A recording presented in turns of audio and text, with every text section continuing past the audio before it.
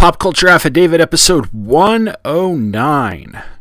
JLMay 2020, The Return of Donna Troy.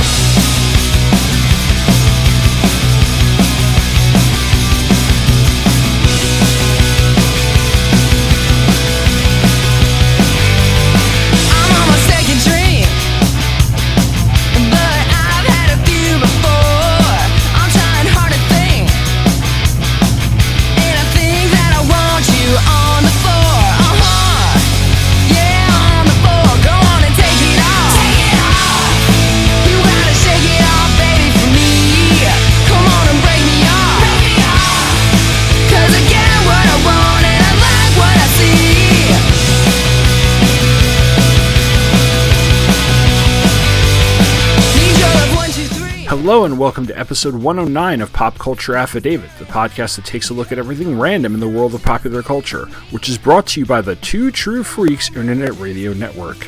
I'm your host, Tom Panarese, and this episode is part of the 2020 JLMay crossover event that is covering the entire countdown to and build up to the 2005 DC Comics crossover Infinite Crisis. What you're here for is the series The Return of Donna Troy. But I'm not just going to cover The Return of Donna Troy here, because you kinda need to know who she is before you can actually see her come back. So this episode isn't just the return of Donna Troy. I'm going to cover the life, death, and return of Donna Troy, from her first appearance all the way up to and even a little beyond the Return miniseries. Because really, she is one character who has had her origin and identity change so many damn times that even Robert Langdon couldn't have deciphered it. But then again, Robert Langdon isn't me. Take it off, baby, for me. Take it off. Take it off, baby, for me.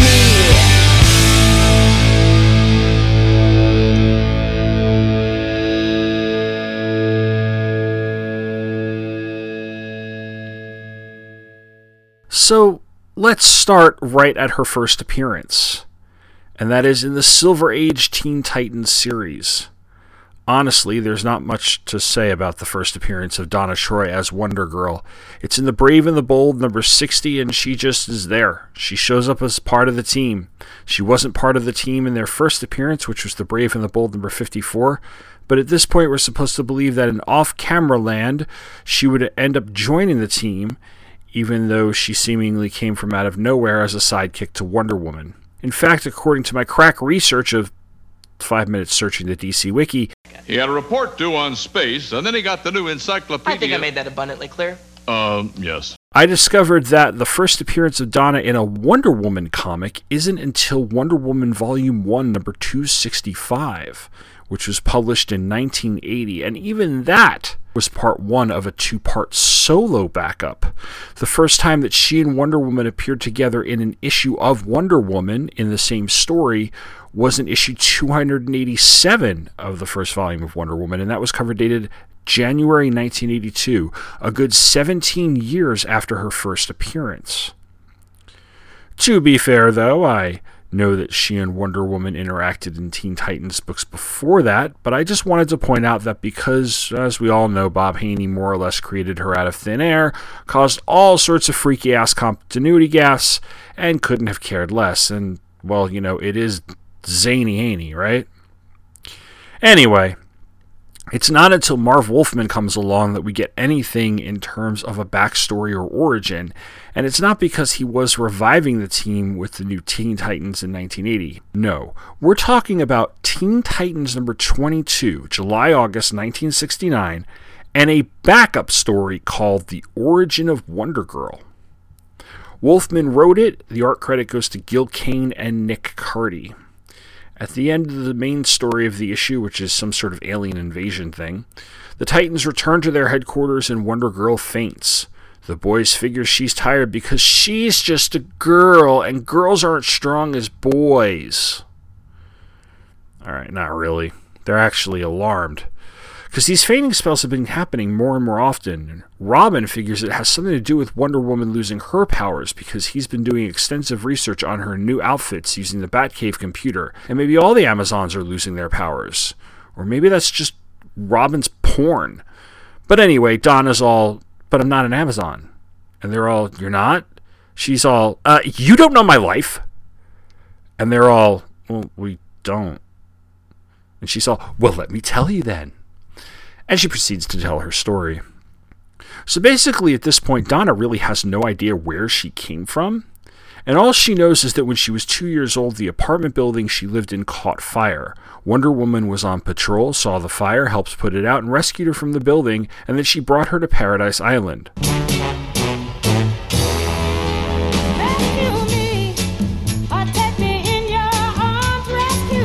Once on the island, they tried to train her like an Amazon, but she really wasn't an Amazon, so they used Paula's purple ray to give her those powers. Then she headed into man's world, and, well, here we are. Oh, and she's been squatting at headquarters. The boys tell her that they'll help her, and they take her to meet Sharon Tracy, who Speedy hits on, like, right away. He's a smooth operator.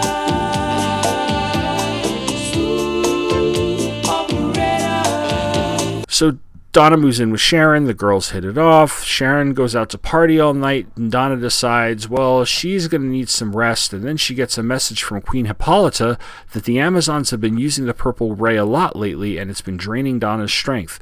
But now that's all over, and she'll be okay. So Donna decides to create a new costume, and it's all, new place, new uniform. And this leads to a splash page of Wonder Girl in her brand new costume, which we see on the cover of Teen Titans number 23, the iconic Nick Cardy cover of her bursting through the picture of her old costume. Who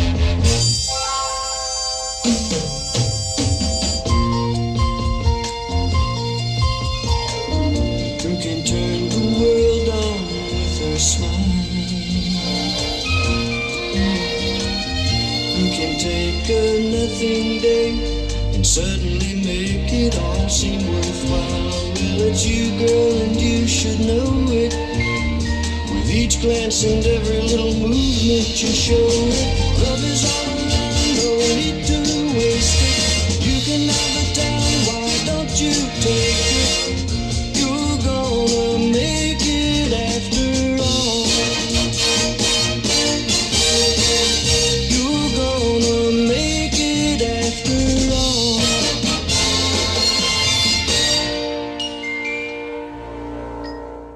And now, a reading from New Titans number 85. Dear Jonathan, issue number 80 was awesome. We think that it was a spectacular follow-up to this year's annual. Kerry Gamble's art was superior. Marv Wolfman wrote yet another amazing story that blew us away. Well, enough small talk. We have a few questions that we'd like to ask and a few points to make. First, the questions. Who is this John guy? We think he was named after you. 2. Why was issue 80 1 month late with no letter column? Now, we have a few points to make. This first one is actually a request to have you guys bring Gar Logan, he's our idol, only kidding, out of stasis and have him put Terra out of her misery. 2. We think, well, Harris here thinks, that you're bringing the Vigilante back. Could it be humanly possible that he is John? And 3, our final request, please kill Donna Troy. Until next issue, people for the death of Donna Troy, aka Tom Penneries and Harris Stein. Is this like a formal organization or what? Boy, I know I opened some serious floodgates when we said we'd kill some characters and make some changes, but I didn't think clubs would spring up. As to your questions, 1, John is Red Wing's brother. As to what happened to his body and how he and all the Teen Titans got their various superpowers, stay tuned. As to his name, I'm sure Marv would never resort to such a cheap tactic to butter me up, though our next saga does prominently star King Peterson. 2. Don't ask. Halloween is over and was a horror story for all concerned. Meanwhile, look to the pages of Deathstroke for the return of Vigilante, and as to Gar and Tara interacting, come back next month for a surprise run-in. Long ago, and oh so far away, I fell in love with you before the second show. Your guitar, it sounds so sweet and clear, but you're not really here. It's just the radio. Don't you remember you told me you loved me, baby? You said you'd be coming back this way again, baby. Baby, baby, baby, baby, oh baby, I love you, I really do.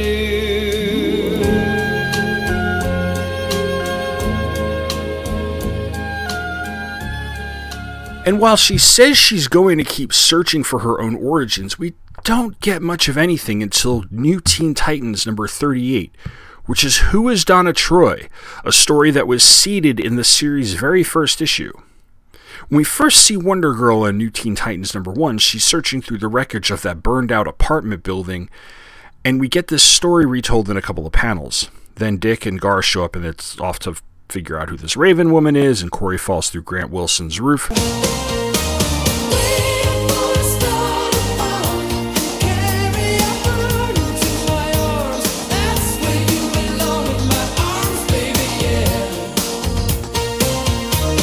And the series begins. Now I'm going to get to Who is Donna Troy in a moment, but we have a couple of stops to make along the way. First, there's New Teen Titans number 8, which is when we meet her boyfriend, the guy with the soft rock beard to end all soft rock beards, Terry Long. Here I am, the one that you love, asking for another day. Understand, the one that you love, loves you in so many ways. Terry and Donna, of course, will get married in issue 50 of what would then be called Tales of the Teen Titans. Before that, she'd cheat on him in a big way with an actual Titan. It has nothing to do directly with her origin or the return of Donna Troy, but I would like to point out New Teen Titans issues number 11 and 12, where after Gar almost gets fried by Deathstroke's staff at the end of the previous issue, the Titans fly him to Paradise Island, and while he's there, Hyperion and the other Titans of myth escape Tartarus, and when Donna lassos Hyperion, he seduces her.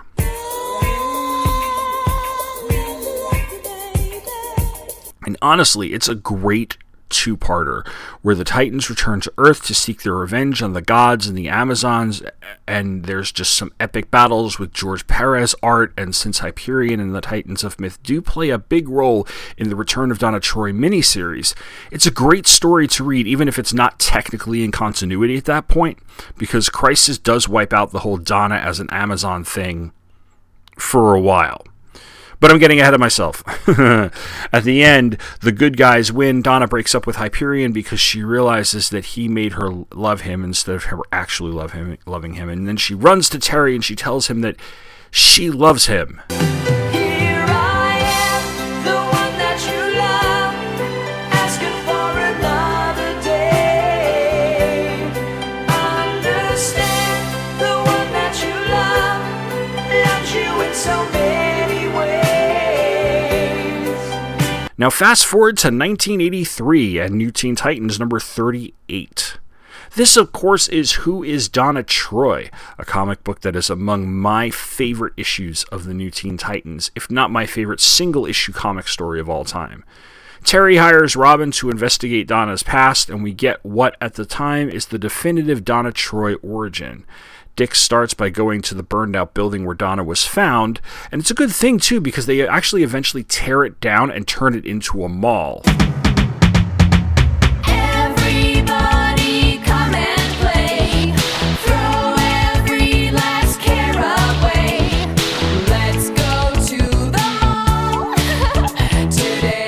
Dick's got the blueprints on him. He finds a hidden storage space that contains a tattered doll, and this is a catalyst for his investigation that eventually reveals that Donna was born to a young woman named Dorothy Hinckley, and she was given up for adoption. She was then adopted by the Stacy family, who raised her for roughly a year or so until hard times forced them to give her up for adoption. She was then put into a home that was part of a child-selling operation and would have been sold herself if the building's furnace hadn't exploded. Wonder Woman rescues Donna, and that brings us back to what we know. There's an incredibly tearful reunion in the issue with Faye Stacy, who is Donna's adopted mother, and Donna leaves the story happy. Then we head into the Judas contract, where everyone realizes how stupid they were for trusting Tara. So, Donna and Terry get married, and I don't really feel like recapping that except to say that Rob Liefeld attended the wedding, and they both joined the Mile High Club at the end of the issue. We go back into the adventures of the team, and right around the time Crisis was wrapping up, Dick and Jericho go to Tamaran to watch Corey get married to somewhere else. Raven goes missing. Gar and Vic go off looking for Mento. Cole dies, and Donna winds up more or less holding the bag. But she's also sort of having marital problems because Terry can't get his act together and publish because he's got this writer's block thing. I don't know. And after Dick returns from Tamaran, he's all bearded of sorrow, and he confronts her in her apartment, berating her for letting her personal life get in the way of her Titansing, to which I say, dude, you went into outer space because of your girlfriend. Donna beats the crap out of Dick, and he totally deserves it. And issue number 19 of the Baxter series is when this happens, and it's got this awesome Perez cover of Dick licking his wounds in front of a shattered mirror while Dinah just points at him in anger. Oh, it's so good. And Eduardo Barreto's art, by the way. First of all, he gets to draw a Corey in an S&M getup and then nude because she gets to consummate her marriage to Karis while thinking completely about Dick, and yes, I mean Grayson, and well, probably that too. And then she's nude with Raven like 20 issues later, and it's not the whole, sexy Titan women thing that is the reason I think that Eduardo Barreto deserves more credit than he is given for his run on the Titans, but, he is sandwiched between Jose Luis Garcia Lopez, praise be his name, very short run on a Titans of Myth story that takes place in issues 7, 8, and 9, and 10, 11, and the origin of Cole in the New Teen Titans Baxter series, and the return of George Perez in issue 50 of what would then be the New Titans, which is something I'm going to talk about in a moment. He's really good. He was always such an underrated artist. He was always sometimes he ended up just being the person who took over for the person who had more notoriety, but I always give him credit for drawing a very, very solid run of the New Teen Titans, and really did enjoy his work, even if the Baxter paper wasn't his best friend, but that's a whole other commentary thing, and we need to get to issue 47 of the New Teen Titans anyway, because that's when we get teased by having Cousin Oliver and Jericho go through all the Titans files. There's this recap of Origins and some bullshit with Wildebeest because that went on for like forever, and at the very, very end, Scrappy Doo asks Jericho about Donna and about why her origin is in the files and why it's all like she was rescued from the burning building by a fireman, but she's never met Wonder Woman, and it's all sorts of confused because Crisis essentially erased the Wonder Woman part of Wonder Girl's origin. So that's the question that we have to answer, right? And that brings us to, who is Wonder Girl?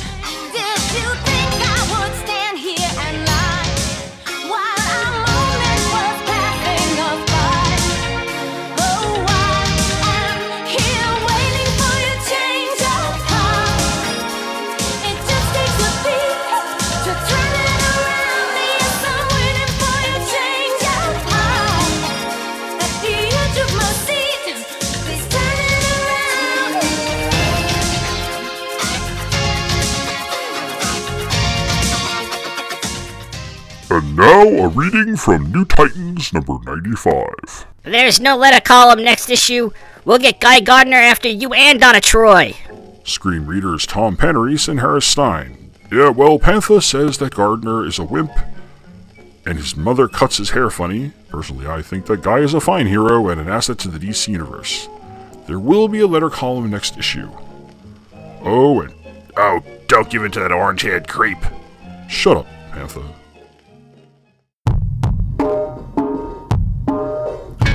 Don't let it go away. This feeling has got to stay. Don't let it go away. This feeling has got to stay.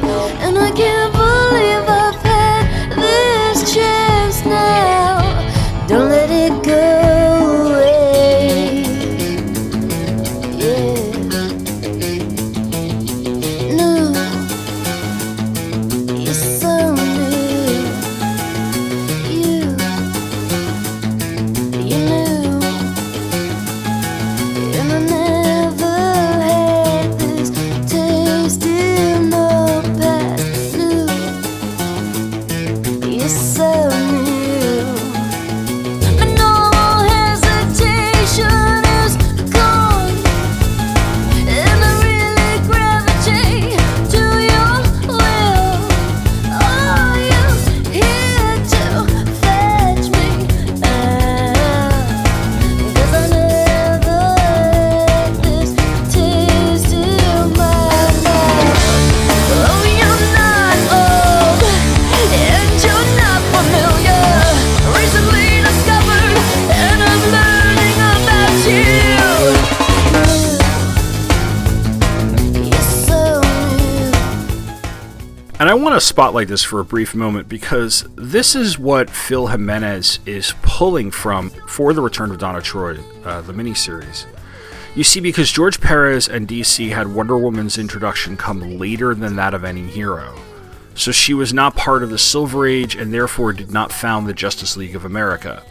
Donna therefore could not have been rescued by Wonder Woman from that burning building because she appeared as Wonder Girl before Diana appeared as Wonder Woman. So in her mind, Donna was saved by a firefighter.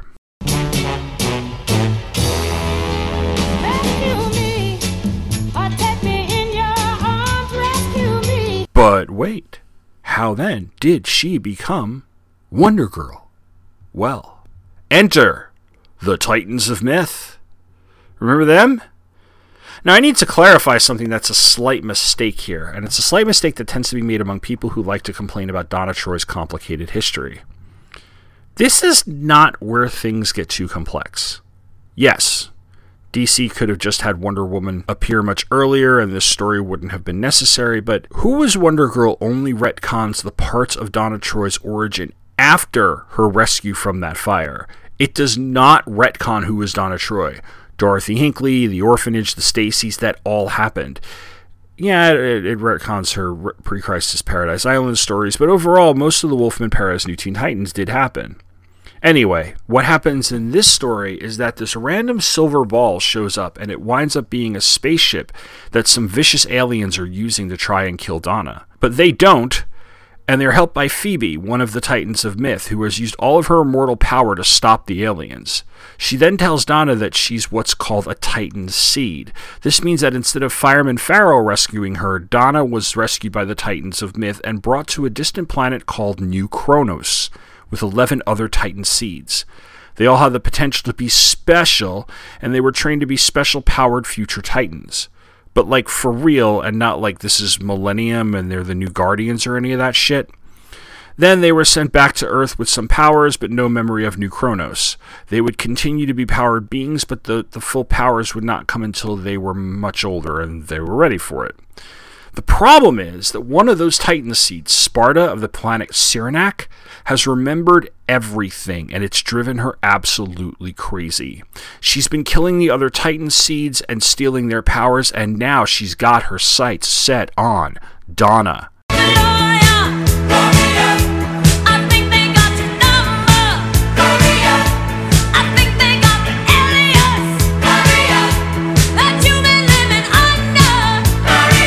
So the Titans take off from space and are able to stop Sparta from killing everyone. Sparta winds up being seriously injured, loses her powers, and she's a vegetable at the end of the storyline. The Titans of Myth take Sparta with them to the beyond, wherever they're going from New Kronos. And Donna returns to Earth, gets a short haircut and a costume that only George Perez and Tom Grummett were ever actually able to draw, and a new identity as Troya.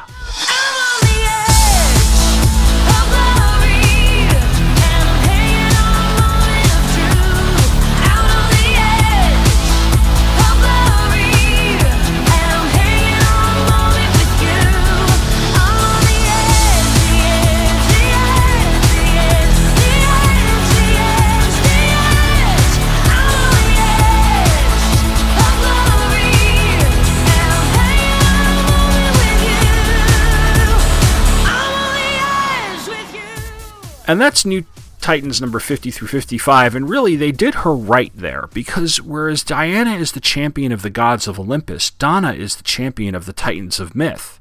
So they are very close to being sisters in that sense. I mean, they were sisters pre-Crisis, so this kind of reestablishes that.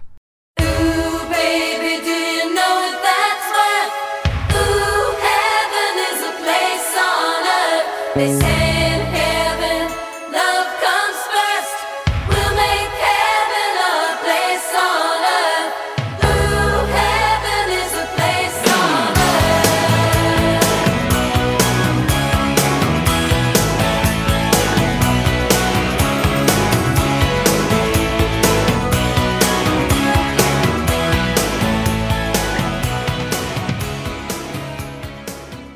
And now, a reading from New Titans number 98. Dear Frank, thank you. Issue 95 had a letter column. We were shocked to see that you finally have been answering the letters of your loyal Titans fans. This issue was one of the best that we have seen in a while. The story that Louise Simonson has written is some of the best work on this book that we have seen since Total Chaos. The artwork was spectacular. Phil Jimenez has brought back to this book what George Perez took with him when he left. We feel that his style of artwork is perfect for the Titans, and we'd like to see more. Not only was this issue on time, it was early. We were shocked that after only 2 weeks of waiting, we got the next issue. A few questions. 1. Does the press know that Nightwing is Dick Grayson, or are they too stupid to realize it? Will this be on hard copy soon? 2. Any possibilities for a New Titans Justice League crossover? 3. What you got planned for issue 100? 4. Would you please kill Donna Troy? She's human now, so because she's human, she can die. Yours truly, Tom Henrys and Harris Stein, people for the death of Donna Troy, Save the New York chapter. Ooh, ease down, guys. A few answers. 1. They are too stupid to realize it, fortunately. 2. Yes, no, and sort of. Titans, both team and new, will be fighting alongside the majority of DC heroes this summer at the tail end of the Bloodlines saga. What is Bloodlines? Only the most horrific thing to happen in the DC universe since Dr. Destiny stopped at a diner and didn't like the service. Check it out in this summer's annuals, and you will not regret it. Aside from that, we have a number of JLA things planned for the coming year, but nothing that we're ready to reveal yet. Watch this space for details. Oh, and I almost forgot! A certain member of Justice League Europe will make a quick visit to these pages in issue number 100. You're invited. 3. Aside from that little hint I just gave you, I'm not saying, although I would advise all of you longtime readers to dress formally when you're reading that issue. 4. What's the deal with Donna Troy? Why do you guys hate her so much? Will you ever tell me? Don't you hate it when people answer questions with questions?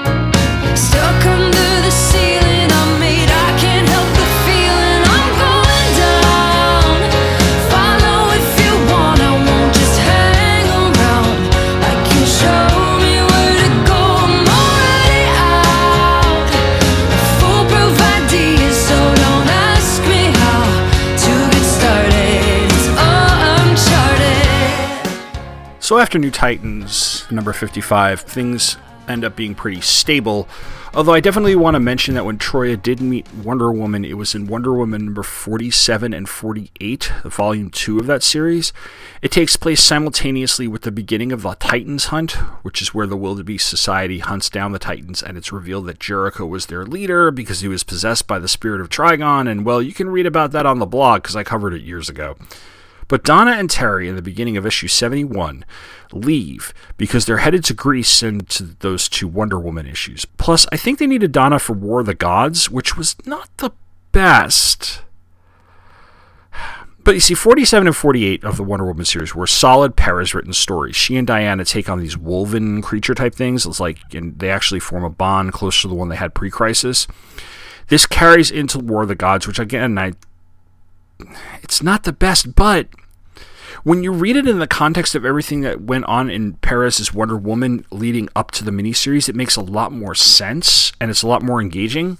And I did that recently because I have all 3 volumes of the George Perez Wonder Woman Omnibus, and it's kind of a bummer that DC and Perez were having so many problems around that time, and it messed with the War of the Gods story because it had some real potential.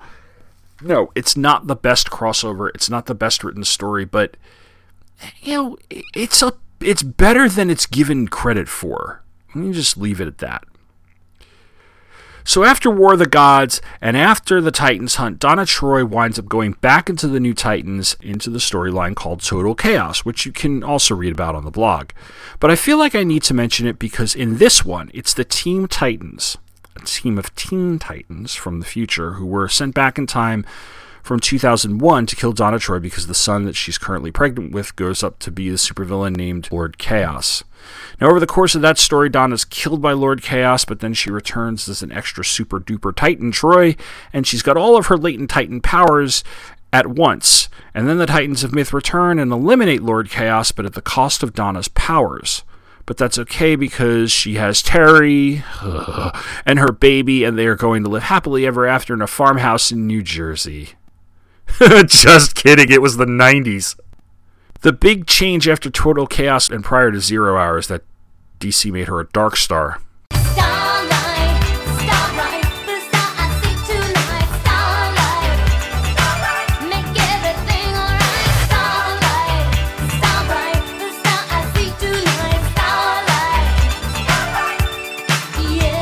Oh, and they had Terry Long leave her and put her through an incredibly nasty divorce. And the license said you had to stick around until I was dead.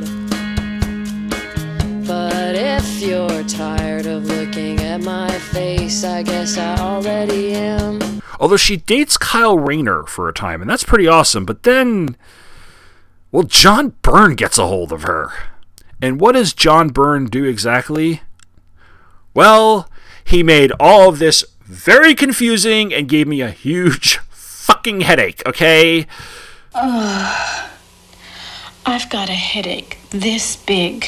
It's like a bass drum banging in my head. He kills Terry Long, he kills Terry's daughter Jennifer, he kills Terry and Donna's son Robert, then he completely erases her identity and rebuilds it so that Donna was actually a clone of Wonder Woman that an evil witch-type character named Dark Angel had kidnapped and forced to live increasingly tragic lives, one of which is the life we've seen her live in the Titans books. But then we get a 3-issue story called Who is Troia?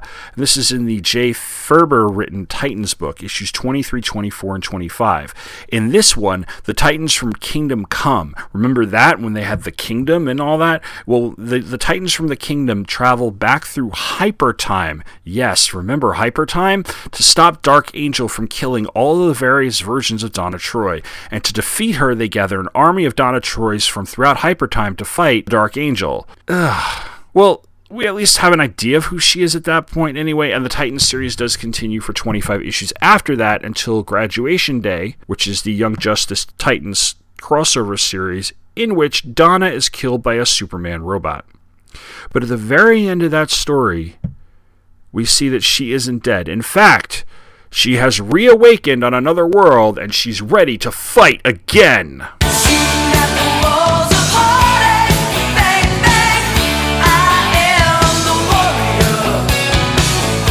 And now a reading from New Titans number 0. Dear Rob, Kerry et al. This letter is in response to the recent dramatic changes in the realm of the Titans. In recent months, the team has been shaken up further than it has been since the now classic Titans Hunt and Total Chaos storylines.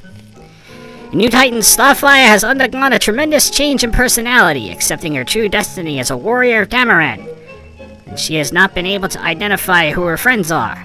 However, in New Titans number 112, we see that her memory is restored through the kiss of Leonid Kovar. She begins to think more clear-headedly.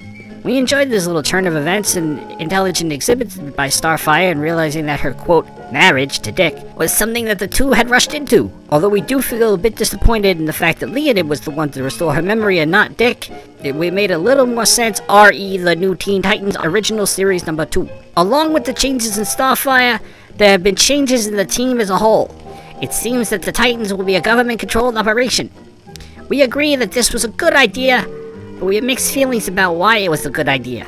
Harris says, it's a good idea because they won't be treated as outcasts and the storylines will not have them running from the law all the time. Tom says, I like the idea because I feel that the government might try to control the team too much, and perhaps the government itself will be portrayed as a villain by trying to control the metahumans.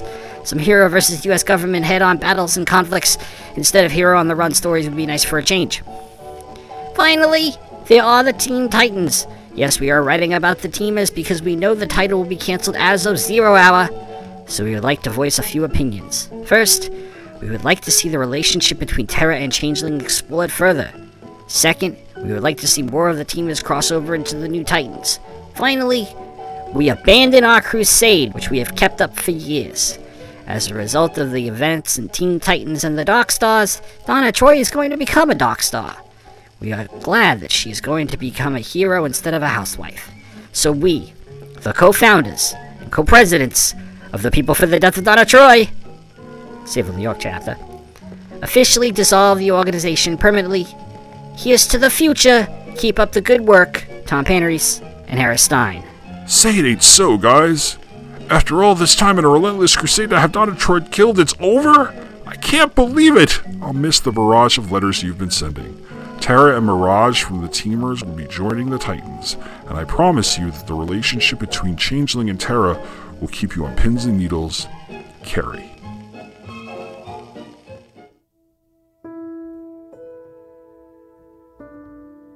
I will remember you. Will you remember me? Don't let your life pass you by. Weep not for the memories. Remember. So before I get to the return of Donna Troy, I want to highlight a 6-page story that was in the Teen Titans Outsiders Secret Files and Origins number 1 in 2003. It's called Who Was Donna Troy? And it takes place at the funeral held for Donna. The credits are as follows. Words and pencils Phil Jimenez, inks Andy Lanning, colors Tom McGraw, separations Wildstorm Effects, letters Comic Craft, and special thanks to Devin Grayson. We open with Cassie Sandsmark, aka Wonder Girl, looking for Diana after the funeral because she wants to know where to donate the leftover food. She then comes upon some of Donna's mementos as well as photo albums, some of which are old pictures of her in her civilian life. We flash to Faye Evans, who was once Faye Stacy, who was holding Donna's old doll. Then we flash to a conversation between Roy and Leanne Harper, where he does his best to explain death to her and why they are doing what they can to remember her now. And Leanne says, "Dead? Donna's not really dead, Daddy. She'll come back like Uncle Ollie did. You'll see." Roy says that sometimes you get lucky like that, but he doesn't think she's coming back. Cassie continues to look at pictures, and we travel from a conversation between her former photography studio colleagues to Green Lantern Kyle Rayner, who was Donna's boyfriend while she was a Dark Star, and his current girlfriend, Jade. He's saying that he's worried she'll die as well, since Donna is dead and the woman he was dating before Donna, Alex, was the original woman in a refrigerator. Jade assures him that she'll be fine, and then we flash to Gar Logan and Vic Stone, aka Changeling, and Oh, I'm sorry, it's Beast Boy again. And Cyborg. They talk about issues 19, 20, 21 of the Baxter series, where Donna reassembled the original Teen Titans to fight against Cheshire. Gar says, I remember afterward we had this talk. I told her that it was okay that she messed up sometimes, that she didn't have to be perfect all the time because we'd love her anyway, just the way she was. When are people I love gonna stop dying? Cassie then reflects on how Starfire was saying a Tamarinian prayer for Donna, but her thoughts are interrupted by her mother, and they go through the album some more. They look at her wedding pictures and then talk about how Marsha Long, Terry's first wife, showed up and laid into the heroes at the funeral, even Wonder Woman, because her daughter Jennifer died in the car crash that killed Terry. We see Angleman talking to John Stewart. Stewart was a friend of Donna's from the Dark Star days, and Angleman is a Wonder Woman villain who was a big part of Donna's stories that Jimenez wrote during his Wonder Woman run. We then cut to Superman and Lois Lane talking to Wonder Woman on the apartment balcony. Superman blames himself because it was one of his robots that killed her. Diana says not to blame himself. Lois leaves and Superman flies off. Then Batman appears and comforts Diana. We see Nightwing brooding, and Cassie finally finds Diana and says that she and her mother are all done cleaning up, and she found some pictures. Diana goes through some of the more recent photos, and then Cassie says that she's a little doubtful that she should continue to be Wonder Girl. But she concludes by saying she'll talk to Diana about it later, and that she's not going to make any decisions right away. But I'm going to try and follow some advice Donna gave me right before she died, and whatever happens, I'll make you both proud, I promise. I have no idea where I'm going to be tomorrow, but I accept the fact that tomorrow will come, and I'm going to rise to meet it. We've seen Donna get some of the most intimate and most epic stories throughout her birth, origin, and other milestones in her life. This funeral story, even though it's a small one, is one of the best send-offs that any writer who really cared for her could have given her. And now, we know who she was. So how did she return?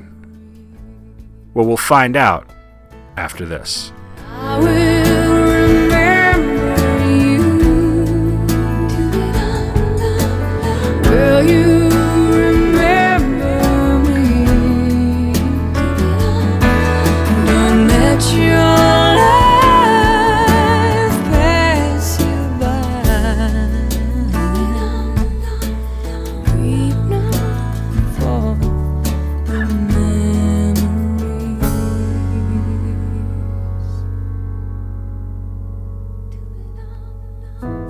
Weep not for the memories.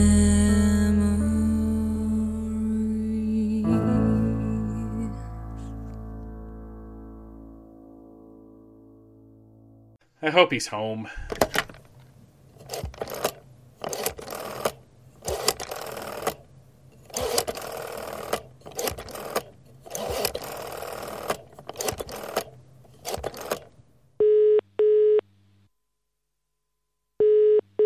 Why does it sound like I'm using a phone in the UK? I told you never to call me again. Yeah, I know. And modern science has yet to create a device to measure how much I don't care. Look, I'm getting the trailer for this year's JLMay together, and I assumed I had to make you a part of it since you're always in everybody's trailer or something. Well, look at you, leading this year's JLMay. Somebody's wearing his big boy pants. So, what's the theme? I sent you an email like a month ago. Like I even pay attention to anything you send me. Countdown to Infinite Crisis. Infinite Crisis? No, Countdown to Infinite Crisis.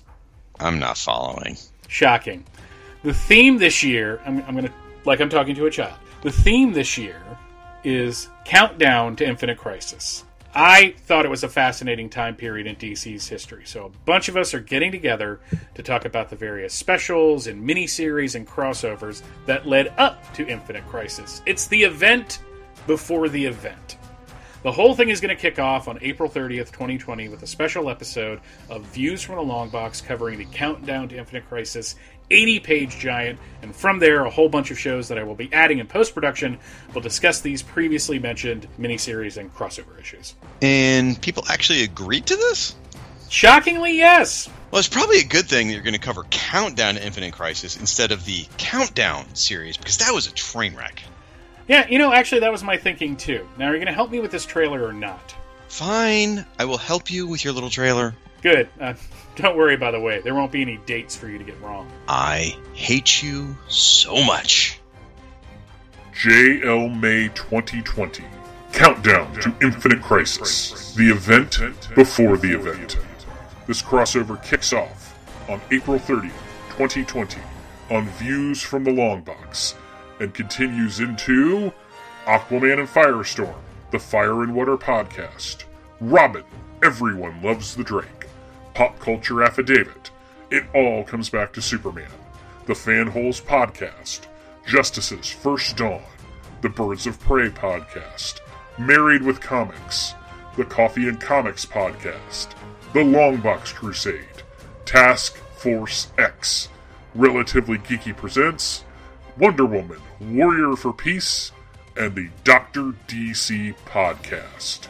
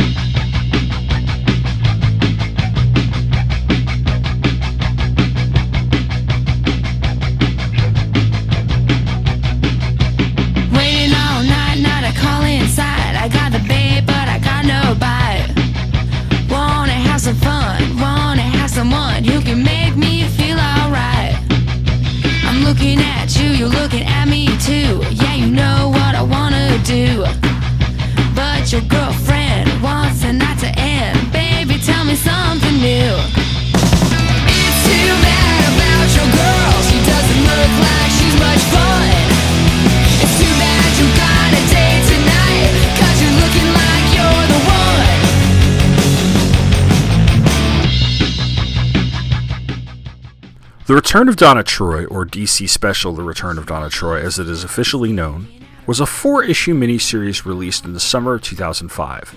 The cover dates run from August to October, and the release dates are as follows. Issue number 1 on May 25th, Issue 2 on July 7th, Issue 3 on August 3rd, and Issue 4 on October 5th. The creative team for the series was as follows. The writer is Phil Jimenez, with Chuck Kim assisting on Issue 4. The art team is Jose Luis Garcia Lopez, praise be his name. On pencils was George Perez. On inks, lettering for issue number 1 is by Ken Lopez, with Rob Leigh taking over for issues number 2 through 4. Coloring for issue 1 is Martin Breccia, Nestor Pereira, and Lee Lockridge, with Lockridge handling the rest of the series.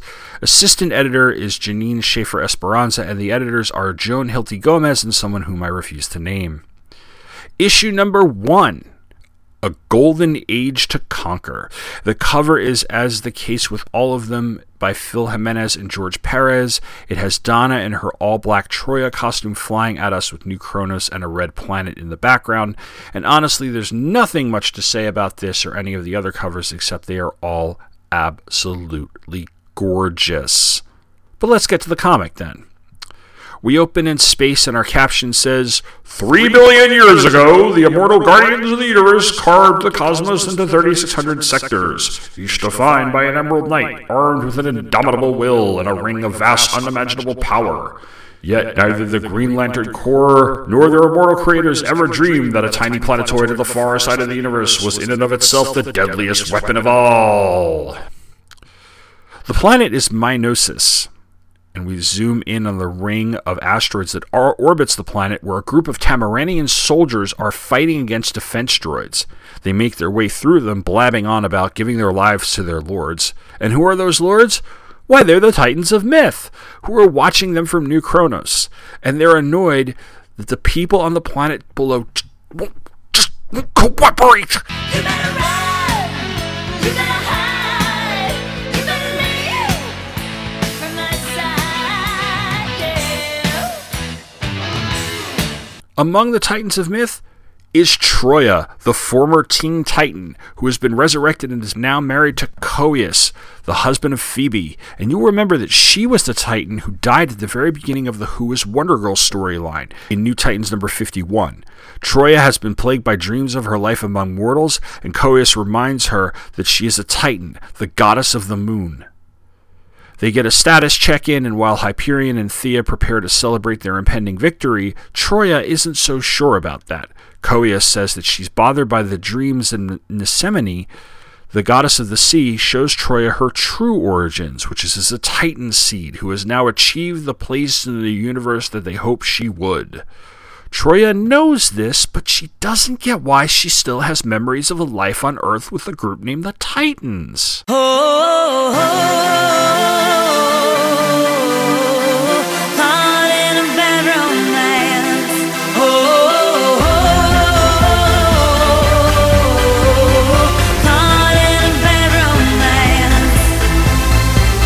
Hyperion tells her, not to worry, baby, because they're going to conquer Mianosis and take whatever they're looking for, and it means that it won't be able to be used in the war between Ron and Thanagar, which you can hear about over on the Coffee and Comics podcast as part of this year's JLMay event. Donna knows that he's also trying to put the moves on her and rejects his sun god ass by telling him that the Minosians are rejecting them, but he's all, they will kneel before us! Kneel, I say! You better run! You better hide! You better leave from my side, yeah. We cut to the surface of the planet where Sparta, who was a total vegetable at the end of Who is Wonder Girl, now has all of her faculties restored and is a faithful leader of the Titans' troops as they waylay to and slaughter the Minosians. But the planet's citizens aren't going down without a fight, and they attack Sparta. Hyperion is all, look, they're bad people, and Troya is all, maybe we can end this instead of using an army to just kill a bunch of people while you get plastered, jackass. Hyperion clearly doesn't give a shit and is more or less ready to let Sparta die in the name of their battle there. Troya remembers her origins one more time and receives a telepathic distress signal from Sparta. She then decides to take matters into her own hands. She armors up, fights her way through the Minosians who are trying to kill Sparta, and then Sparta dies in her arms. A moment later, Athens, the other Titan seed from Who Was Wonder Girl who survived the whole thing, shows up because he got the telepathic message as well. He clearly knows that she's somehow being controlled by the Titans of myth. He reminds Donna that she's a good guy, but Donna's hearing none of it, and they go right at one another. Athens is all, don't make me destroy you. And Troya's all, and then you woke up, pal.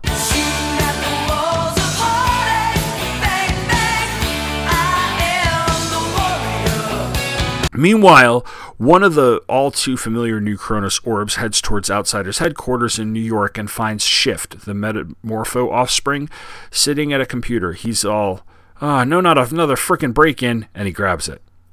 Issue 2's cover shows the armored Troya appearing before the Teen Titans and Outsiders, and I should note that while the costume Donna was wearing on the cover of Issue 1 is pretty much her classic Wonder Girl costume with just a black starscape pattern, this armor it's reminiscent in places of the costume that Perez designed when she first became Troya. It's not as complicated, but it has some features that are clearly meant to remind us of that. Stark Contrast is the name of this one, and we open where we left off, with Shift fighting with the glowing orb, but she's stopped by Starfire, who literally plows through him because she recognizes it, as does Nightwing, who tells the attacking Arsenal and Jade to stand down. And what does this mean? Well, it means, thank Zal, that Donna Troy is alive! Everything is awesome. Everything is cool when you're part of a team. Everything is awesome when we live in our dream. In San Francisco at Titan's Tower, Cassie Sandsmark, aka Wonder Girl, looks over some pictures and cries about how Connor Kent, Superboy, recently went completely nuts and tried to kill all of them because part of his DNA is from Lex Luthor and Jeff Johns. So that means that this takes place after issue 26 of that Teen Titans series and issue 25 of Outsiders. Anyway, as she sits there, Gar Logan, aka Changeling, I mean Beast Boy, because DC needed it to be Beast Boy and not Changeling, because the cartoon was Beast Boy and not Changeling, but damn it, I like the name Changeling, and honestly, that's how I learned what the word Changeling actually meant. So I'm going to call him Changeling. So, there you go. You can suck it up. Alright, Cigar chases the travel orb across the Titan's tower, compound and inside, and at Troya's statue in the Hall of Memory, it stops and opens up. Arsenal comes out and they head out into space. We get a catch up on who all of these people are. This episode is already long enough without me giving you a roll call and a description for each member, so let's just go to Raven. Raven says that she's pretty sure Donna is no longer the person that they once knew. Wonder Girl confirms it, saying that Donna is in terrible trouble. They point out that New Kronos is much different than they remember it from their earlier adventure. And yeah, I should point out that back in the New Titans issues, it was just this rocky crescent-shaped moon planet. But now it's a rocky crescent-shaped moon planet with a huge city built into the side. But they don't go to New Kronos. Instead, they land on the surface of Minosis and are immediately attacked by the same citizens that killed Sparta. It doesn't last long, though, because Athens shows up and explains that they were just protecting their city and they didn't deliberately want to harm anyone. Those on the team who were of the New Titans, Gar, Cyborg, Raven, Starfire, and Nightwing, recognize Athens, and Cassie senses the Titan seed power within him. Consequently, Athens recognizes that Cassie has immense power like theirs. She asks if they can see Donna, and he says they might not like what they will see, but he'll show them. Troya has been captured and is chained up. Raven senses that her mind is in terrible trouble. Corey's all, Zal, what happened to her? And Troya spits that she needs to serve her like the other Tamaranians are and release her because she's trying to save the universe from destruction. The Titans of Myth watch, but they do nothing, and they wonder what the presence of Athens means. Coeus points out to Hyperion that the Titans have saved the Titans of Myth's asses before. Hyperion clearly doesn't give a shit and says that they'll all be punished for whatever it is they do. Then they have this enigmatic conversation about some oracle's predictions, the collapse between universes, and how there's something really bad coming, so they need what is beneath the planet's surface, which seems to be a superweapon of some sort. And if Troya learns the truth about who she is and how she is being used, then they'll all die. You better run! You better hide! You better leave from my side, yeah. Coeus tries to make them remember the promises they made to the Titan's seed to basically not be evil, refusing to believe that they could just lay waste to so much and kill so many people who were essentially their adopted children. Granted, they spent a decent amount of time in Greek mythology trying to kill their actual children, but, they've turned over a new leaf and everything. Back on the planet, Kid Flash does recon of the area, seeing the destruction the Titans have brought. Athens points out that the Titans of Myth have basically messed with Donna's mind to create this goddess named Troya. Wonder Girl shows her the picture of her and Wonder Woman, telling her that this is her sister, Diana. Donna screams that her real sister, Sparta, died trying to prevent the aliens on this planet from turning over their weapons to the Ranians, Thanagarians, Kuns, or anybody else. She was an innocent victim, she claims. But Jade shows her the footage of the devastation, and then Donna struggles with the cognitive dissonance that this is causing. She calls out to Coeus, and he uses his powers to release her, which unleashes the power within her, and she's ready to attack.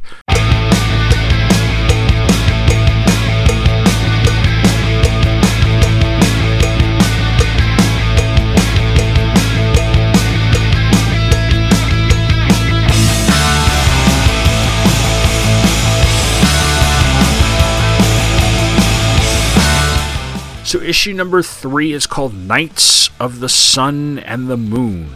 Knights with a K. And the cover shows Troya with the battle-damaged costume standing over a beaten Wonder Girl. Cassie's lasso is tied around her throat, and she has her hand pulling it away so it doesn't completely choke her, while Troya's boot is right on her chest. And a great artistic touch is the starscape behind Troya that looks like it's also a cape. We open with the Titans of Myth assessing Troya's new freedom and deciding that they're going to be able to get what they want because surely she will kill all of her former friends and family and help them get to whatever it is beneath the surface of the planet. And on that planet, it's a big battle between Troya and the Titans. She knocks around Athens and Cyborg before taking on Jade and Starfire. Jade gets knocked out quickly, but Corey goes right at her and they are locked in battle, with Troya clearly wanting to kill her former best friend and roommate. Meanwhile, some of the Minosians ask Kid Flash to follow them because they want to show him something. Starfire and Troya battle in the same staves competition that we saw them engaged in the Judas contract. It's a very evenly matched fight until Arsenal distracts Troya and Starfire knocks her away.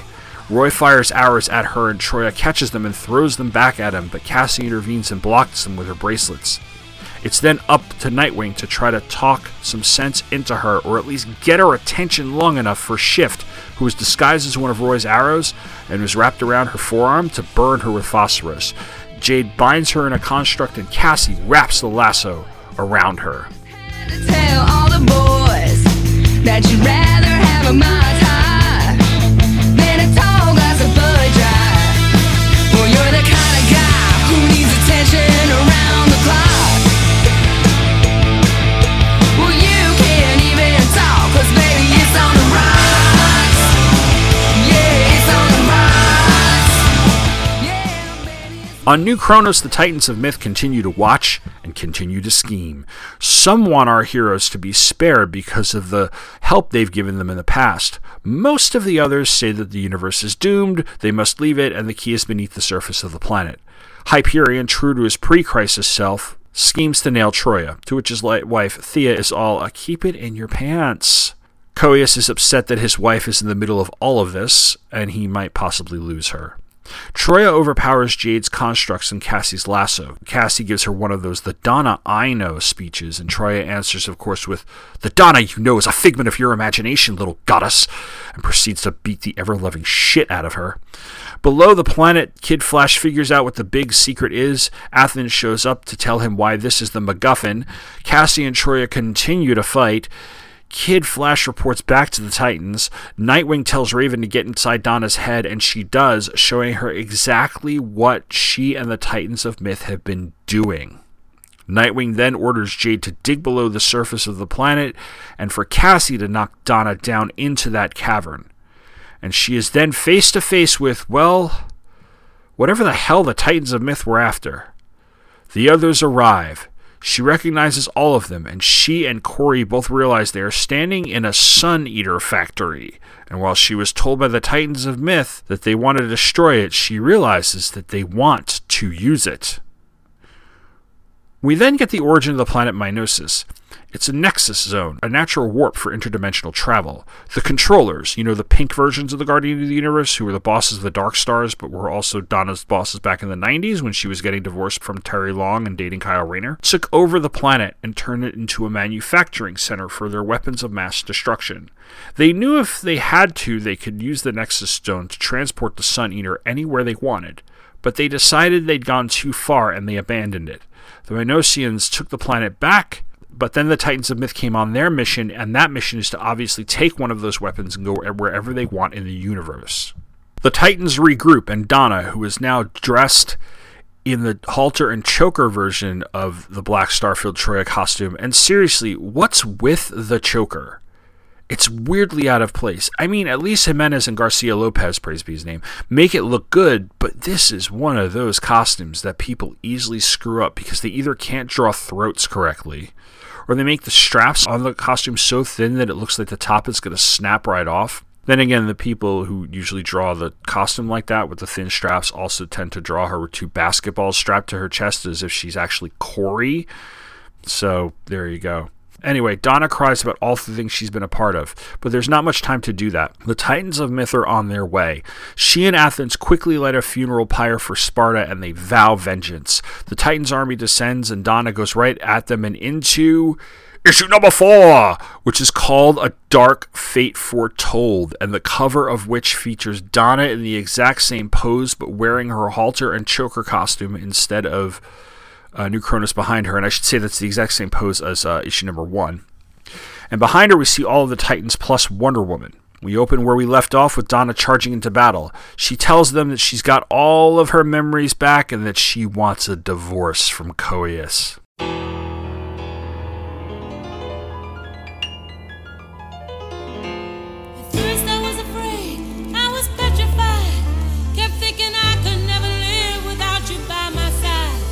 But then I spent so many nights thinking how you did me wrong, and I grew strong, and I learned how to get along, and so you're back from outer space. I just walked in to find you here with that sad look upon your face.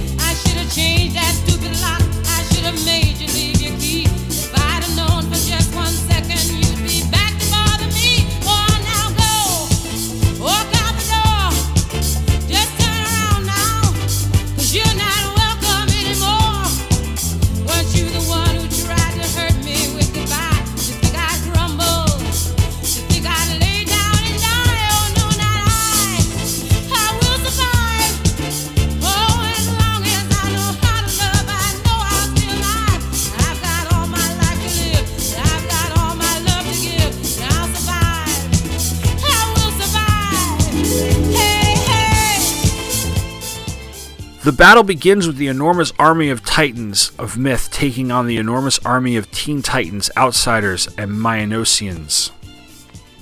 And here's where I'm going to pause for a moment and talk a little bit about the art, because it's just gorgeous. I mean, why wouldn't it be? You have Jose Luis Garcia Lopez, praise be his name, on pencils with George Perez on inks. So you get both grace and detail along with some deeply rendered figures and scenes.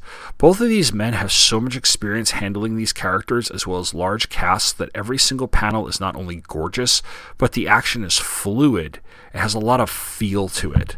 These feel like the Titans that I have loved reading for decades. And that is not only reinforced by Jimenez's writing, which also has elements of his love for the characters. So hats off to him, and hats off to the coloring as well. I especially like the fact that the colorist took the time to put the starscape in Donna and Coius' hair and really took advantage of the amount of detail that Garcia Lopez and Perez put on the page. Oh, and I got my copy signed by Jose Luis Garcia Lopez. Praise be his name. Anyway, let's get back to the action of the issue, right? While the Titan armies engage in the battle for the planet, Coius, Hyperion, and Thea take Donna down below the surface of the planet to that Sun Eater factory to show her that they want to use the Nexus portal to go to the next universe. So they're not after the weapons of mass destruction, because this Nexus portal once was a Nexus to different points in the old multiverse.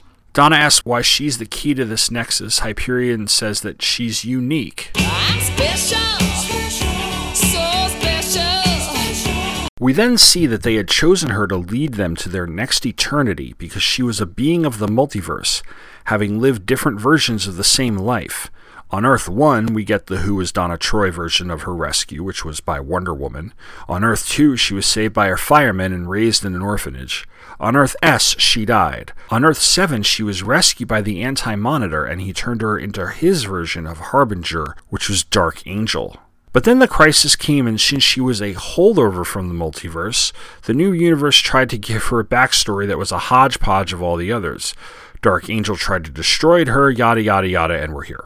The point is, kids, that when Rhea saved her from that fire on the post-crisis Earth, she knew what Donna was.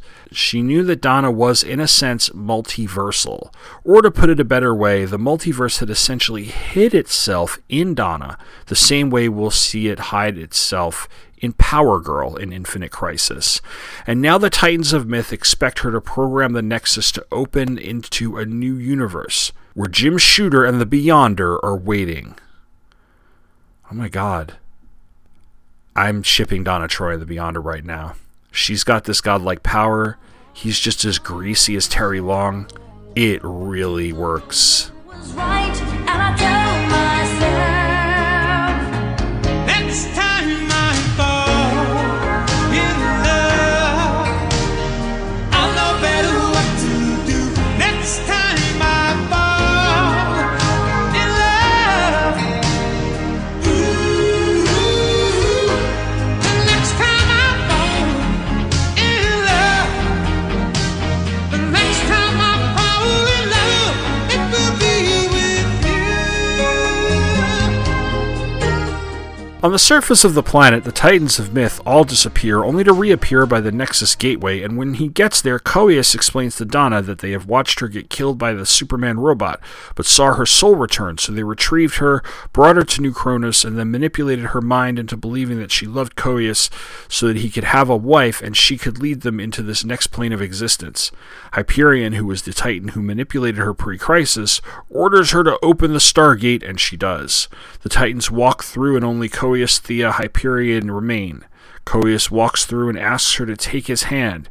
She says she can't do that, and we find out that she didn't send them to the new universe.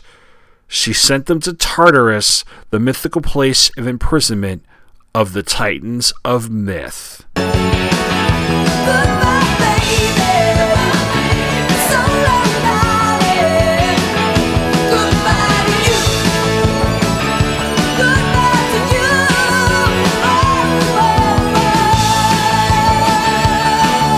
Hyperion and Thea demand that she bring them back, and she refuses, saying she'll die before she does that.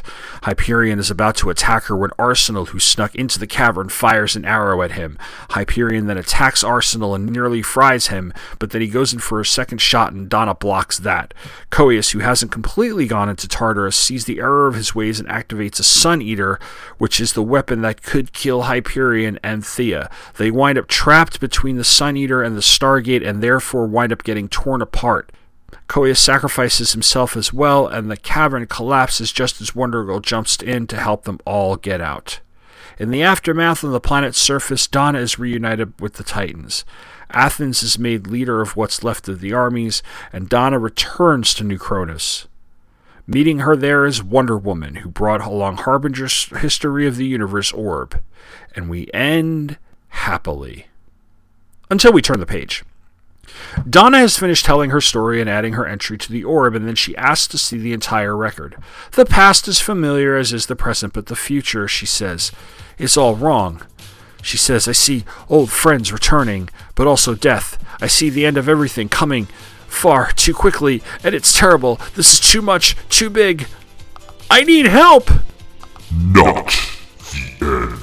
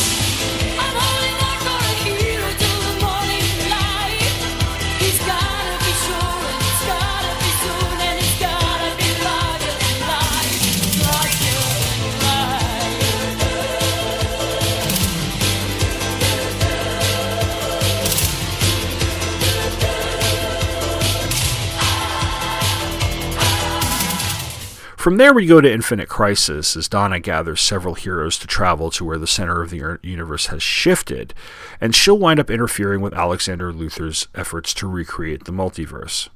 But as far as the return of Donna Troy, well, that part is over, and I have to say that this was not as dense or confusing as I once thought it was. Yes, it definitely is less confusing when you know her entire history with the Titans of Myth, but even so, there's enough of a primer in the series' flashbacks for us to figure out who they are. And even so, remove that, and you have a story where a hero has been captured and brainwashed to do the bidding of a group who is taking advantage of chaos in order to gain, well, something. Power? Access, riches. It doesn't necessarily need to tie directly into the overall story the way the other stories do. It simply needs to bring Donna Troy back. In fact, the countdown to Infinite Crisis stuff here is kind of tacked on, as if the Teen Titans editors had the idea to bring her back all along, and then the higher-ups said that they had something in mind for her with Infinite Crisis. On its own, I really like this series. The art is, of course, gorgeous, as I mentioned. The nod to Titans continuity are there, but they're not as fan-servicey as the JLA Titans miniseries was from 2000. And you can tell that Jimenez not only cares about the character, but also has grown as a writer, because it's a fairly streamlined story. Yeah, it's definitely wordy in places, but I thought the pacing was steady and it had the right beats. Now, I'll say that Donna's role in Infinite Crisis is kind of a D-plot or C-plot at best. And there are times where it's distracting from the main story and only seems to serve as a way to set various heroes off on post-crisis directions, like resurrecting the concept of Ion and Green Lantern, or messing with Firestorm again, or getting a few heroes lost in space for 52. Plus, the catalyst for everything is her basically taking the role of Harbinger after Lila's death a number of years ago in what I believe was a Superman-Batman storyline. Anyway, I like the idea of a new version of Harbinger, someone who can record the events of the new universe and the deeds of the heroes. I don't know if Donna Troy is the person for that, or what, after the dust settles for Infinite Crisis, or if it's a case of they didn't do it right and kind of misused her. And by the way, what does happen after the dust settles from Infinite Crisis? Well, I actually have one more comic to go over, and it'll put a bow on everything I've covered today. So I'm going to take a break, and I'll get to that after this. It's too bad about your girl. She doesn't look like she's much fun. It's too bad you got a date tonight, 'cause you're looking like you're the one. It's too bad about your girl. She doesn't look like she's much fun. It's too bad you got a date tonight, 'cause you're looking like you're the one.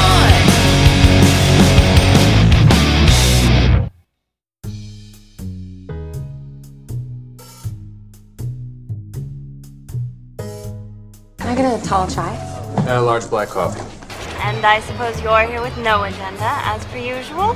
On the contrary, I'm here for comics. I think I can help all of you. Hello, I'm the caffeinated Clinton Robinson, and I host a podcast called Coffee and Comics. On this podcast, I summarize, review, and discuss comic book issues, stories, and related media, usually in the span of time it takes to have a cup of coffee. Sometimes I'm joined by a guest, and sometimes I'm flying solo. So pour the coffee, take a sip, and turn up the volume as you listen to the Coffee and Comics Podcast. Available on iTunes, Stitcher, and directly on coffeeandcomicspodcast.blogspot.com. And remember, this is where the comics are never too old and the coffee is never too cold.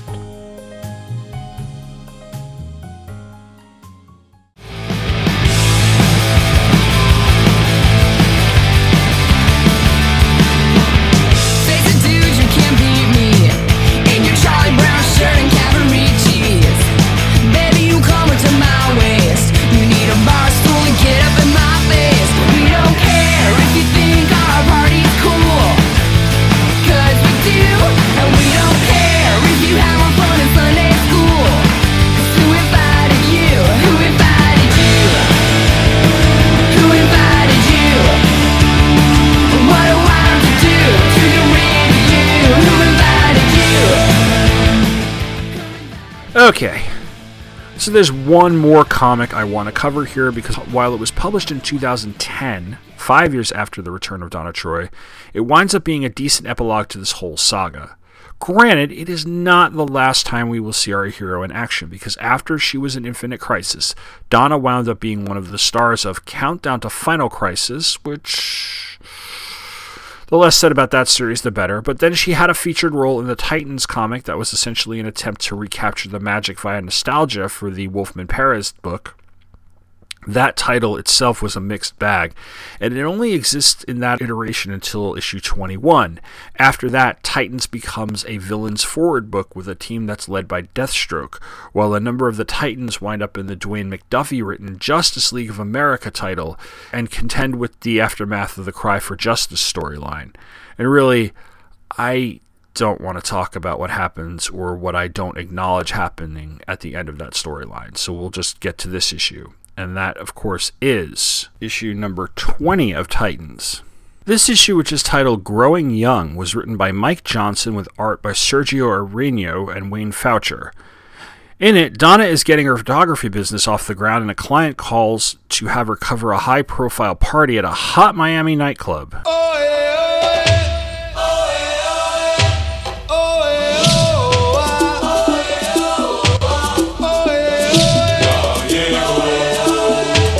She heads to the party and takes pictures while also flirting with a cute bartender named Tom. But in the middle of it all, the Fearsome Five show up, having been hired to take her out, by whom we don't know, and I have to say I'd have to reread the following issue or any other issues of the series to see if that's ever resolved. They catch her off guard and almost take her down, but when Tom tries to help out, it gives Donna enough of a window to scurry off, change into her costume, and go to work on these villains. Donna takes all of them down, and then Tom gives her the camera of the woman he'd been flirting with. She thinks that her secret identity as it is has been completely blown, and he's playing coy, but she goes along with it and takes the camera. There's no place that you can hide.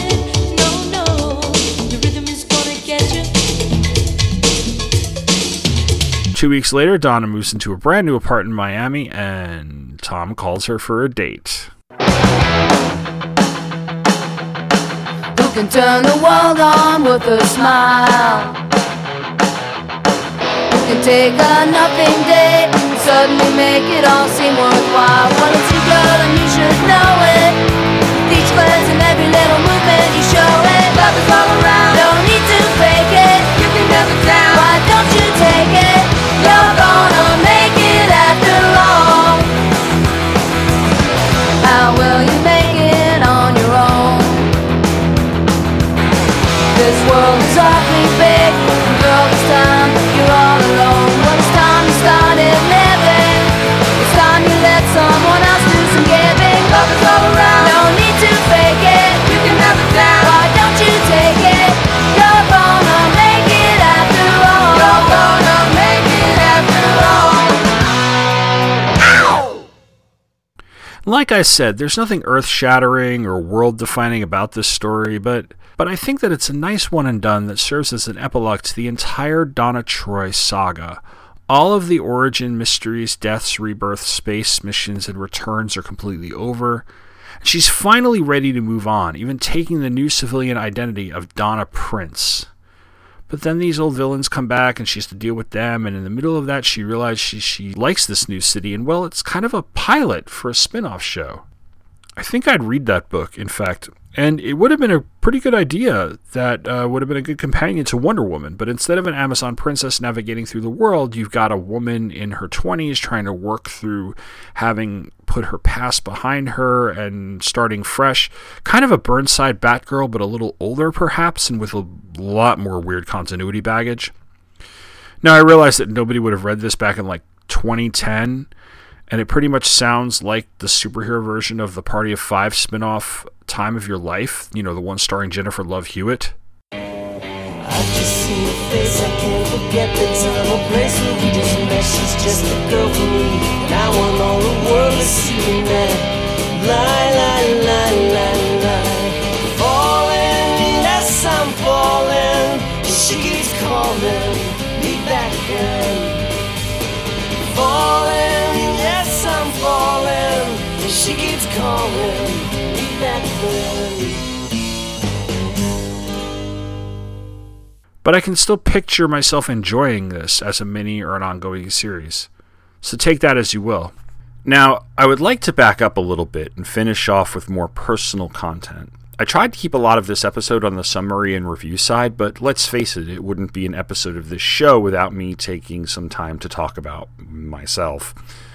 So quite a bit of the Donna Troy backstory that I talked about was part of my life as a Teen Titan. This is a blog feature that I created and wrote years ago as a way of covering my reread of the New Titans, starting with issue 71 all the way through issue number 130, and that was the time I was collecting the title or buying it off the shelves. I had originally thought of only covering the Return of Donna Troy miniseries in this episode, and just putting links in the show notes for all of you, but it had been so long since I had written about those stories that I wanted to revisit them, especially since there's so much connective tissue between the Return of Donna Troy and those older stories, especially Who Was Wonder Girl. Plus, Donna has been a significant part of my comics fandom since the very beginning. Obviously, if you were paying attention to the whole episode, heard some of the letters that I co-wrote and had published in New Titans, all of which ended with the same request: please kill Donna Troy. So imagine my surprise in 2003, a full 13 years after we had written that first letter, they actually did it. You know, after all those years, Harris and I finally got what we asked for, even if we actually really didn't want it to begin with. I was 26 in 2003, and when the final issue of Graduation Day came out, I was about 3 months away from getting married. In contrast, when New Titans number 71 came out in September of 1990, I was entering the 8th grade, and Harris and I had become really good friends because his mom was my sister and my piano teacher. So on a weekly basis, Nancy and I would go to their house, and for the half hour that she was having her lesson, Harris and I, the two of us, would spend time playing video games, geeking out over movies, watching cartoons, and flipping through comic books. In fact, he was the person who introduced me to the New Titans, because at one point he loaned me all of the parts of A Lonely Place of Dying and told me about Tim Drake and how he's becoming Robin, etc., etc.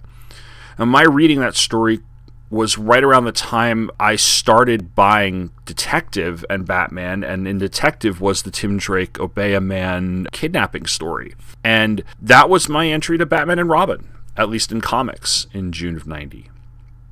In September, I saw New Titans number 71 on the shelf, which was the beginning of the Titans hunt.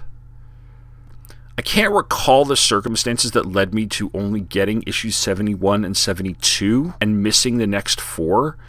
It's very possible that I missed them because I didn't get to the comic store as much as I wanted to on a regular basis, and they were selling out. I mean, I would read them at Harris's house anyway, and then I eventually went back and bought them in back issues. But I picked up issue 77 and issue 78, and never really looked back. And that was around the time that we also sat in his computer room during my sister's piano lesson and sat there with the latest issue and typed letters to the editor. And while it was my first published letter to the editor, in issue 85, it was actually not the first time I'd written to a comic book. That was in December of 1984, when I was 7 years old. Now, I've told this story in one form or another a couple of times, but Amazing Comics, which is my LCS in Sayville, opened up in a former hair salon that was next to the Special T. That was a iron-on t-shirt shop.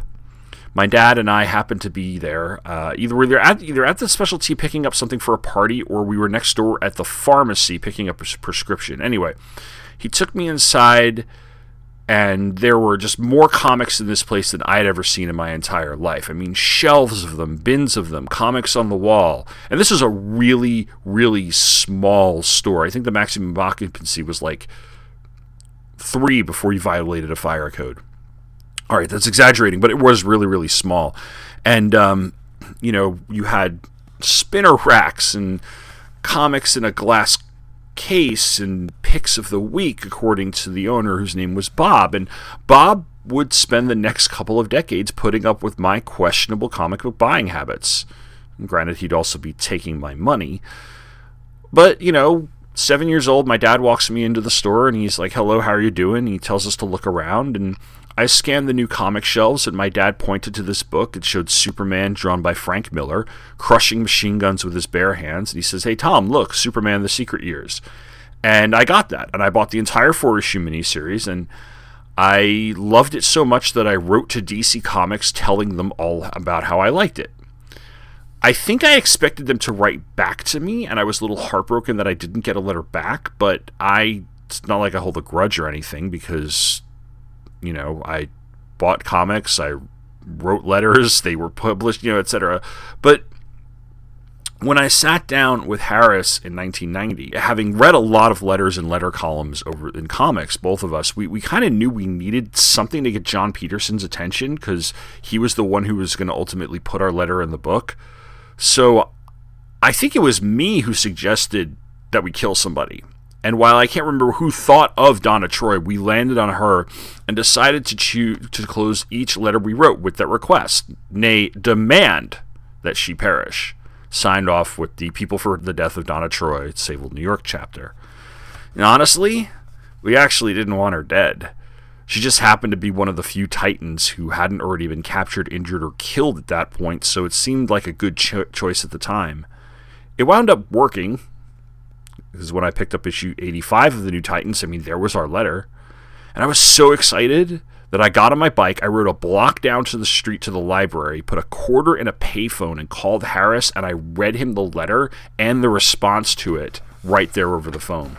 Looking back, ending every letter with "Please kill Donna Troy" was immature and misogynistic, but if you've listened to prior episodes of this show, you know I also owned a copy of the Ahmed Studios swimsuit special, so I wasn't exactly a feminist at 13, 14 years old. I was just kind of an immature, horny teenage boy.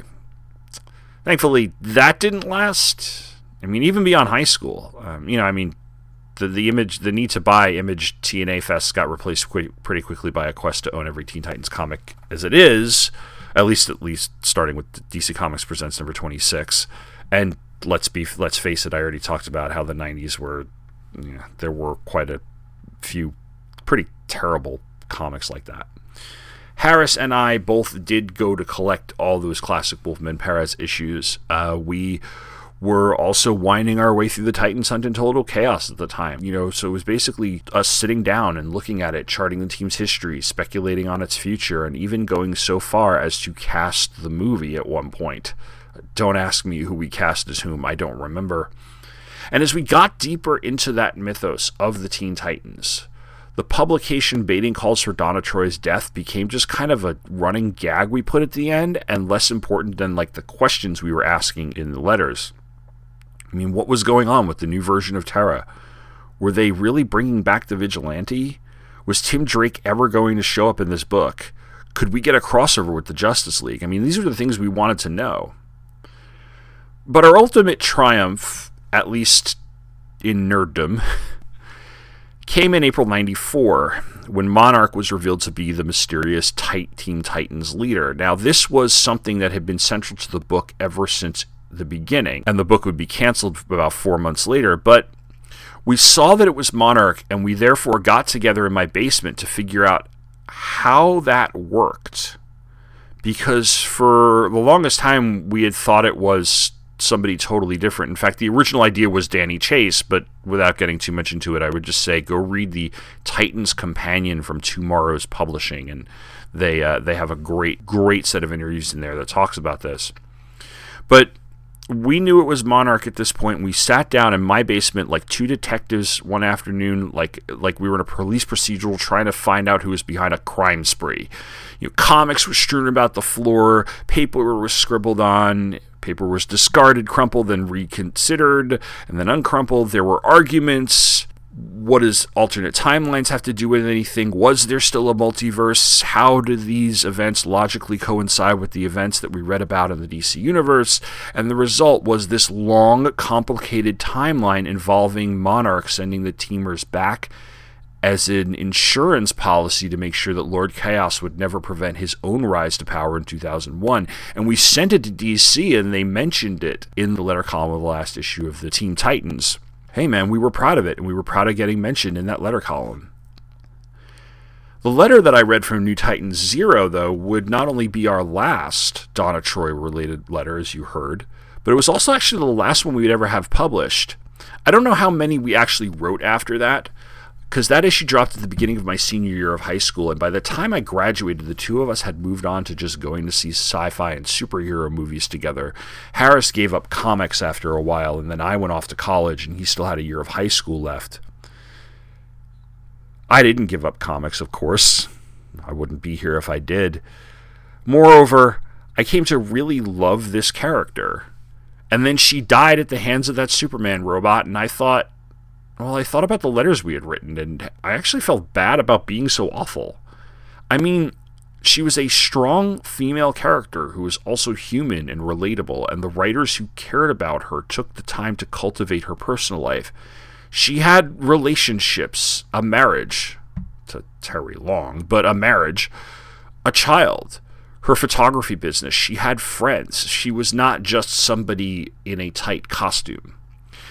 And they created an admirable character in a time when so many female characters were either becoming more hypersexualized when they hadn't been, or were created with anatomical impossibility.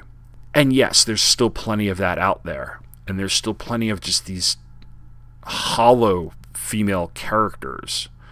But now we actually have so many women creating comics, and even male writers who realize the value of just like fully fleshed out female characters, that Donna Troy is like one of a number of strong female characters. And many of them are having an impact on a younger generation of fans, and that's really good to see. Now, as far as her death and return to the DCU via this miniseries, it's an important moment in my comics collecting career. If you listened to the episode of Views from the Long Box that kicked off JLMay, you heard Mike and Shag talk about how this whole Countdown to Infinite Crisis event got them re-engaged with DC Comics and the DCU. in a way that they hadn't been for a while. And I can say the exact same thing. Countdown to Infinite Crisis dropped in March of 2005, and when it had been solicited in January, I took little notice of it. Now, to be honest, this was a very weird time in my life. Amanda and I had just moved to Charlottesville in August 2004. We spent our first 4 months there temping. She got a job at the end of December, and I would get a teaching position at the end of August of 2005, but at this point, I was still just temping at UVA. We were also living in a pretty terrible apartment complex. I think part of it was Section 8 housing. Someone got shot in the parking lot at one point. Now, we ended up breaking our lease and finding a much better apartment a few months after that, but I think it's safe to say that it makes sense that comics were not exactly on my mind back then. In fact, they weren't even coming in regularly because I had to deal with Bob over at Amazing Comics, and that he would hold my books for me, and I would pick them up when I went home to my parents' house, which at that point was still every few months. That deal lasted until about 2006, I think, because by then I had decided to go all in on a pull list at Atlas Comics in Charlottesville. That's still my LCS. They got bought out by the other comic store in the area. Now they're Telegraph Comics, but I wanted to plug them because they are really awesome, and they've been a great second LCS for me in my life here in Charlottesville. Anyway, Countdown to Infinite Crisis. Now, this is actually where I found Atlas. I mean, I guess I would have found the store anyway, but when the book rolled around in March, I'd read a couple of new comics news hype items, and it piqued my interest enough to get the book, especially since it only cost $1. I bought it, I took it home, I read it, and from there came back every single week with what little cash I had as disposable income to buy whatever book was out. Now, I completely missed the JLA issues and I was only buying the ones that had the banner with, so many weeks to Infinite Crisis. I'd get those later on as back issues. And starting with Countdown and going all the way to Infinite Crisis number 7, I scoured the internet for clues. I read message board post after message board post. People speculating on who was behind everything and what was connected to what. When DC put out a small trade paperback called Prelude to Infinite Crisis, which was a compilation of moments and summaries of events in the DCU that had kind of seeded all this, starting with around the Graduation Day miniseries and going up to that point, I bought it and I scoured through that thing. I was trying to figure out everything. I would go online for like the cover reveals, any panels that had spoilers blacked out. I mean, it was like being in high school again when I used to read and reread those Titans issues so I could figure out what was going to come up next, or what the big reveal was going to be, or how this one plot was going to be resolved, or things like that. And it reignited something.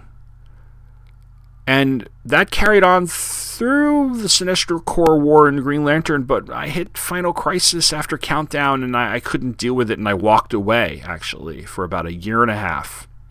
I came back, of course, because we always do. But really, this is why when Mike invited me to cover The Return of Donna Troy, I jumped at the chance. There are so many great, exciting moments and moments of fun and fandom that I associated with this time, and I give it credit for being the catalyst for the relationship I have now with the people at my local comic shop. And speaking of LCSs, Amazing Comics, my original LCS, is still in business, although it is now called Android's Amazing Comics because after 30 years in business, Bob sold it and he retired. They also moved to a bigger store at a shopping center about a block away. Now, the last time I saw Bob was in 2013. It was the day before Thanksgiving, and I didn't know he was selling the store. I just happened to be there for the weekend. It rained all the night before. It was raining that day. We were bored, so I took Brett there because I was like, hey, let's go to the comic store. The place had not changed. And actually, Bob happened to be there with the new owner, who I believe's name was Andy. And when he introduced me to Andy, he said that I was one of his first customers. So I introduced him to Brett, who was around the same age that I had been when I made my first trip in 1984. We bought a few comics and left, and when I emailed Harris about it that night, he replied, wow, so ends an era. And that is the God's honest truth. And I have to say that because when you look at that, it sounds like total bullshit. because it's like a cheesy epilogue to a made-for-TV movie or a schmaltzy sitcom episode. I mean, there's no way I have my dad take me to a comic shop in 1984 for the very first time, and then 30 years later I return with my son, and I wind up saying goodbye to the very guy who sold me all those comics. I mean, no way that actually happens that way. Like, right before he, at the very beginning of his opening the store and right at the end of his retiring. There's no way that actually happens. That actually happened. And Brett and I still get comics together. He's got books on my pull list, and he might be a little more into role-playing games than I do, and when he goes to the role-playing game shop to play D&D on a Wednesday night, and I head over to the comic store, but at the same time, it's something we have together that I'm really grateful for. And in a roundabout way, Donna Troy was a part of that.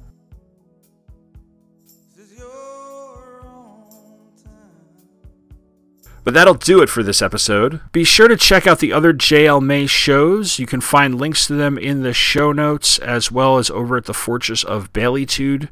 And come back next month for, some more comics. This time around, I'm going to be looking at the Raina Telgemeier graphic novel, Smile. Until then, don't forget to check out the blog, send feedback, follow me on Twitter or Facebook, review and rate the show on Apple Podcasts. And as always, thanks for listening. And take care.